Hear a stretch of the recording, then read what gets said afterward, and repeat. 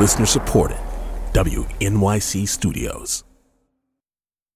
Hey, it's Anna. In this episode, we talk about suicide and suicidal ideation. If you're struggling or just need to talk to someone, please call the National Suicide Prevention Hotline at 1-800-273-8255.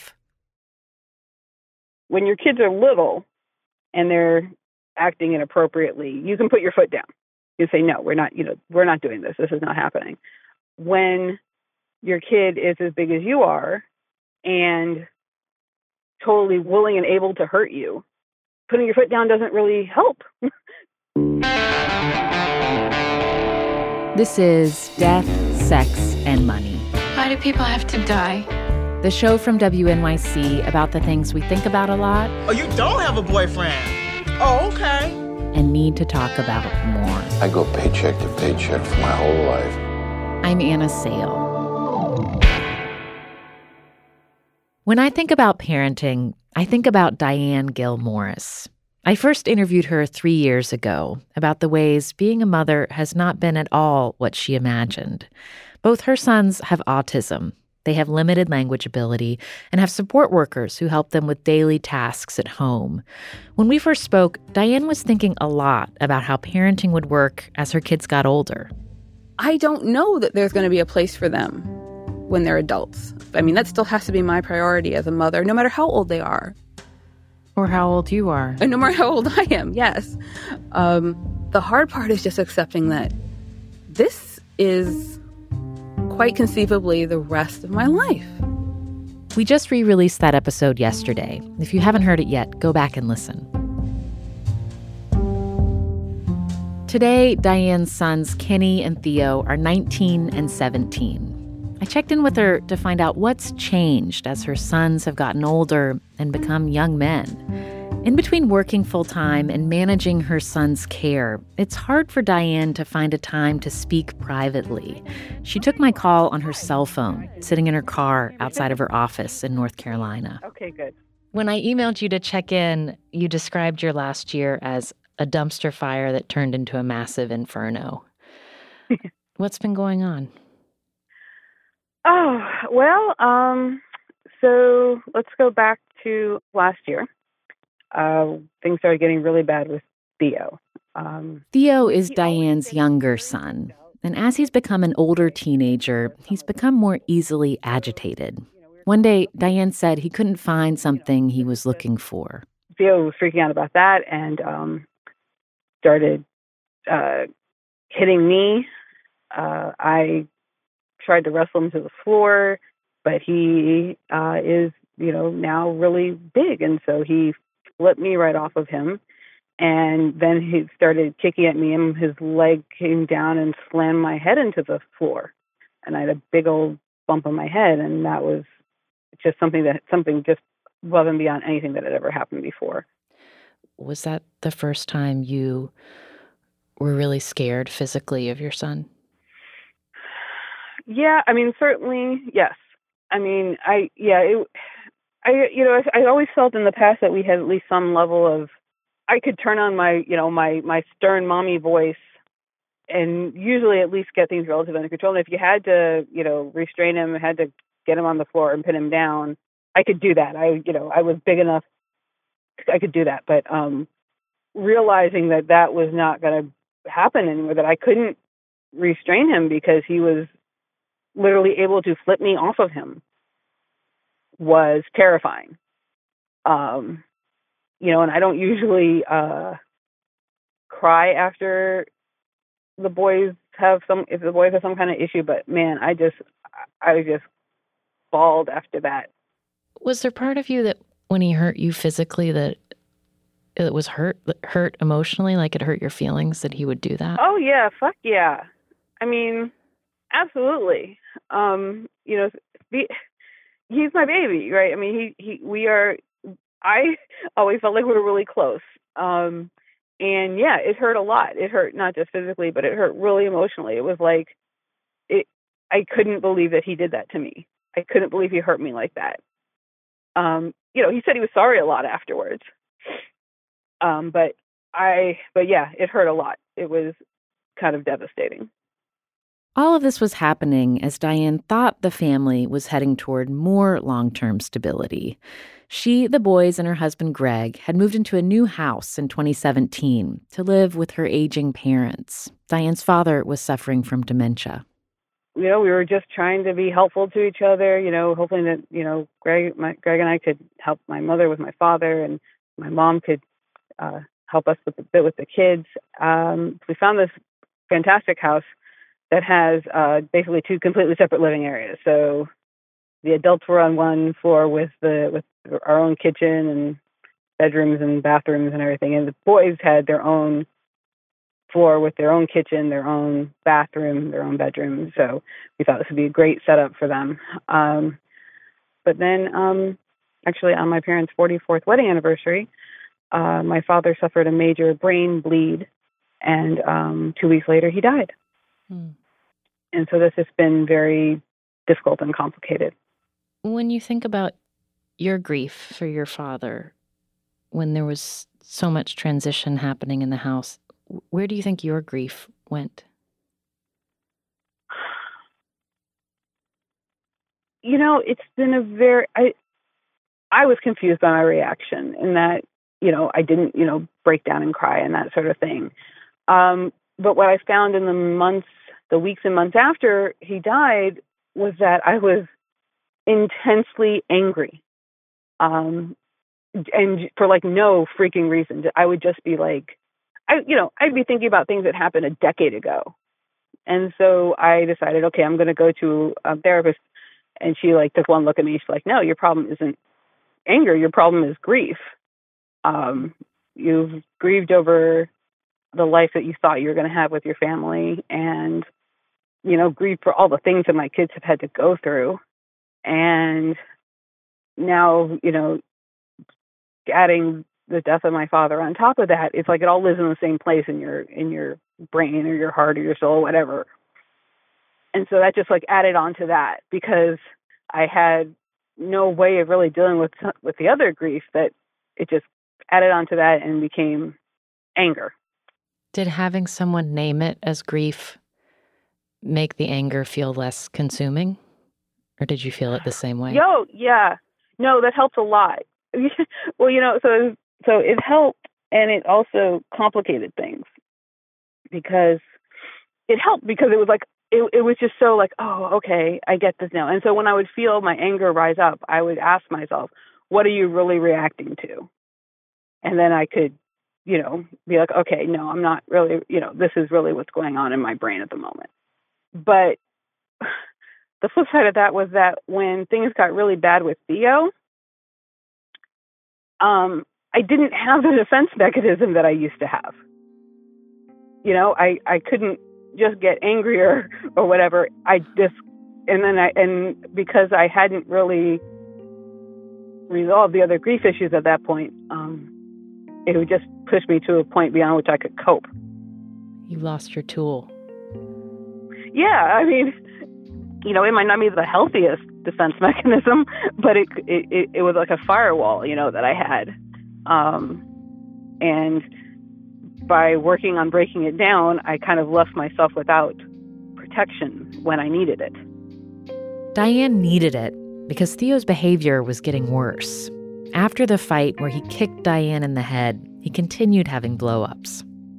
You could keep Theo calm as long as you acquiesced to everything that he wanted. And I had to make sure my voice stayed calm no matter what, because I had to make sure that I didn't set him off accidentally. We literally lost control of our own lives and our own household because we're all afraid of, our own child. It was, we were terrified of the possibility that he would, fear it would break somebody's arm, be it one of ours or his own. It was a really horrible situation. For the first time ever, Diane and her husband felt that they couldn't handle having one of their sons at home. So last spring, they decided to send Theo away. He got on a wait list for a program at a state institution for people with intellectual and developmental disabilities and would be gone for 45 days. We bought this whole fucking house with the idea that they would always be able to live at home. They would always have, this place could always be their home. and he, and Theo's my younger one. I certainly wasn't even on my radar for him to not be at home. So yeah, sending him there was traumatic for all of us. What was it like for you to make that decision?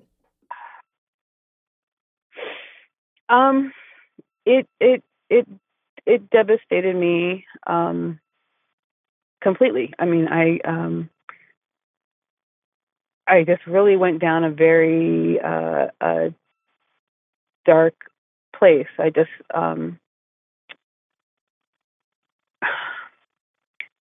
I think in the past, one thing I was always able to hold on to was like this optimism that, okay, things aren't great right now, but we can figure out how to make them better. Mm-hmm. And when this happened, it felt like everything I'd done for the past 15 years was completely for naught. Nothing, because here we were after all these years of therapy and working with him and everything, and we were exactly at the place that I never wanted us to be, where we were sending him somewhere else. And I just got really severely depressed. I was crying all the time. I mean, I would just be. It took like all my energy to get through the day at work or whatever, and not just be bursting into tears at every second. It was.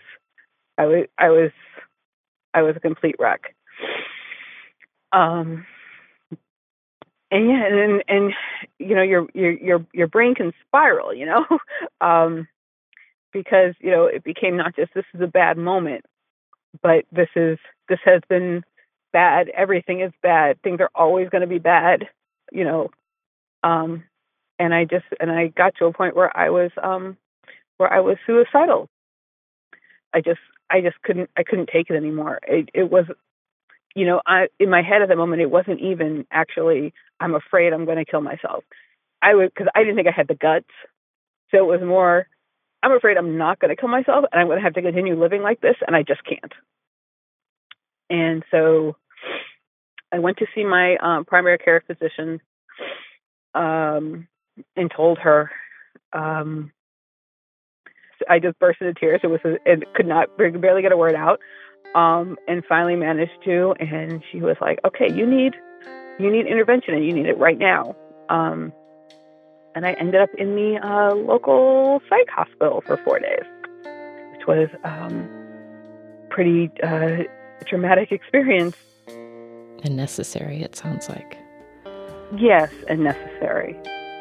What did it feel like for you to accept care, to be the person who needed extra support? Honestly, it was great.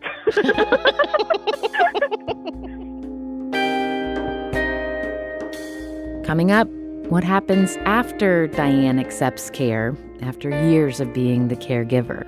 I could not do anything. And that was just a tremendous relief, even for a short period of time.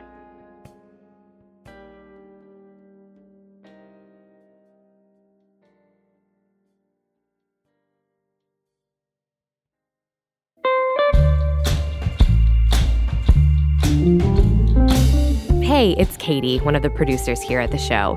And a couple of weeks ago, we asked you to tell us about your experiences of being laid off. So far, we've heard from hundreds of you about crying in your cars, slashing your spending, and mustering the courage to tell friends and family that you were looking for work. A listener named Dom in London told us that he's been laid off twice, once back in 2006, and then again just a few months ago. The first time, he was part of a big group of people who also lost their jobs. But this time, the layoff felt personal. The role I was doing was unique. What I was offering was unique. And at some point, they just turned around and said, "We don't think we should pay you to do that."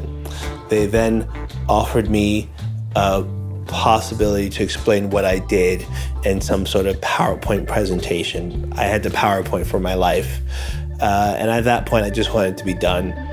That was back in November, and Dom's still looking for work. But he's also thinking about starting his own business. I just don't trust companies anymore. right now it's scary. I had some savings and I had a little bit of severance package coming out from this one, but it's running out, and I don't know what to do. If you've been laid off and don't know what to do either, we've got something that might help. We've set up a text line where you can get some of the advice that other listeners have sent in after going through their own layoffs. There are some really good practical tips in there, and some pep talks too. Text LAID OFF to 70101 to get started. On the next episode, Chef Jose Andres runs a restaurant empire that spans North America. But when it comes to raising his 3 daughters, he's less confident. I don't know before Google how dads did it. Wait, what have you Googled? What have you Googled about parenting? How to be a father. This is Death, Sex, and Money from WNYC. I'm Anna Sale. After years of being the primary caregiver for her 2 autistic sons, Diane Gale-Morris reached a breaking point last year, and she got help after checking herself into a state-run psychiatric hospital. It was amazing how even just 24 hours after getting there, my brain cleared. But just getting out of the stressful situation, getting out of that situation where you're walking on eggshells all the time and your body's tense every second because you're not sure what's going to happen next. Just getting at my brain. So it was like all of a sudden, oh, okay, I can think straight again. Why was it just 4 days? Because I just didn't want to stay there anymore. I mean, it wasn't a facility where there was a whole lot of like really positive things going on, and the place was in desperate need of somebody to just clean the whole damn thing. And I just was kind of like, I just don't want to be here anymore. They would have kept me longer, but the fact that I was voluntary, they didn't really have a choice. Diane did stay on the antidepressants that the doctors at the hospital prescribed for her. They helped, but they didn't dull the pain of sending Theo away. He'd been gone several weeks when we talked. The first week was just very depressing. It was very sad. You'd hear the little noises in the house, and for a minute you think, oh, is that Theo? And then you're like, no, it's not Theo because Theo's not here. It was just so sad because all you could think about was what he must be going through at that moment. Because we tried to prepare him, but that stressed him out so much that we had to back off and basically not prepare him and lie to him and tell him we were just going to this place for the day, and then leave him there. Which was not the way we wanted to approach it at all. They had a really hard time with him. For that first week, he was, very aggressive and upset, and understandably so. It was just very hard. I was just very sad, and but then I did go see him the following week. So Greg and I went to go see him, and he's just kind of like, "Why are you here? Bye, Mommy, Daddy." I'm like, wait a minute, what the hell? And so it was bizarre, and so when we left there, it was like, oh wow, okay. And so then we started, having date nights and. Just kind of relaxing, and I've seen more movies probably in this past 6 weeks than I've seen in like a year, the past year. But now that he's going to be coming home in a little bit, another week, I'm already having trouble sleeping and stuff like that, and feeling my stress level go back up. Has the idea come up at all with you and your husband about whether something more permanent might be appropriate?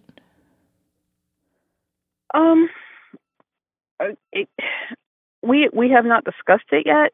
I mean, certainly, right now our focus is very much on making sure trying to figure out how to make sure his transition home is successful, and that we don't end up back in the same routines, because that would be a situation where we would end up having to say, he needs to go live elsewhere because we can't handle it anymore. So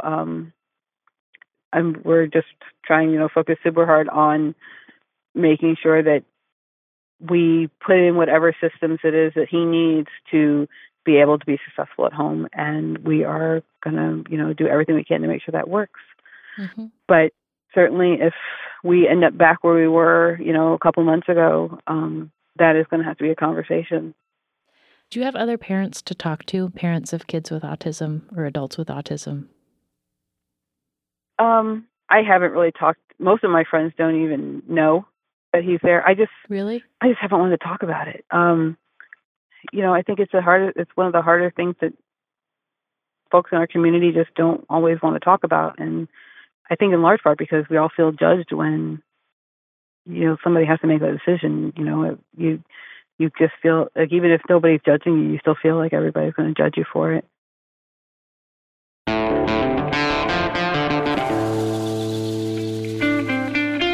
That's Diane Gail Morris. Since we talked, Theo has come home from the treatment center, and he's doing better. He's on new medication, and they've added more structure to his day to manage anxiety. The plan for now is to keep Theo at home long term. But while Theo was gone, Diane and her husband realized that their older son, Kenny, really liked having some time away from his little brother. They're now researching group home options for him. Death, Sex, and Money is a listener-supported production of WNYC Studios in New York. I'm based at the studios of the investigative podcast Reveal in Emeryville, California. Our team includes Katie Bishop, Annabelle Bacon, Stephanie Joyce, Joanna Solotaroff, Emily Botine, and Andrew Dunn. The Reverend John DeLore and Steve Lewis wrote our theme music. And if you're new to the show, welcome. Sign up for our weekly newsletter where we share listener emails, podcast recommendations, and more at deathsexmoney.org/newsletter. And again, if you're struggling with suicidal thoughts or just need to talk to someone, please call the National Suicide Prevention Hotline at 1-800-273-8255. During Diane's time in the psychiatric hospital, her husband Greg took over the day-to-day management of their son's care. She told me she thinks it went okay without her. When I call him from the hospital, he would just be like, everything is fine. And if it weren't, I wouldn't tell you. I'm Anna Sale, and this is Death, Sex, and Money from WNYC.